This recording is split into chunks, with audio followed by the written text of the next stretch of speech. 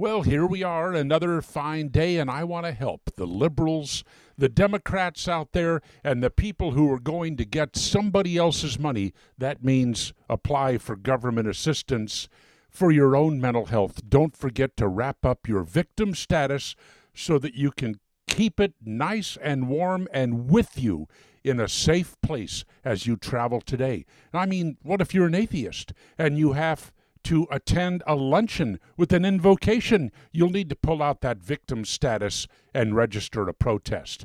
Today might be payday. So don't forget that if you're a woman, your keepers in the Democrat Party have been telling you that you'll only earn 77 cents for every dollar a man makes. Embrace that. It has been shown to be completely fraudulent for the most part, but embrace it anyway. When you get that check, unwrap your victim token and hold it to your heart as you head out to find some man to buy you a drink to even up the score a bit. Maybe there is no payday today. Maybe you have a job interview, but alas, it may turn out that somebody with an MBA will get the job and you won't. You worked hard for your degree in gender studies with that minor in social characteristics and persecution of Peruvian lesbian grandmothers under 4 feet 11.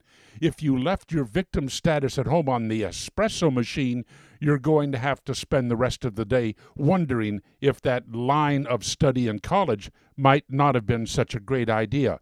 And maybe you've been hitting the honey buns, and today is your interview with an airline to be a flight attendant. But you don't get the job because airlines don't like passengers to have to get by a flight attendant wedged between the seats if there's a problem with the airplane. Get that victim status ready, folks. And in the Solomon Brothers studio, Walt Disney World, this is Neil Bortz.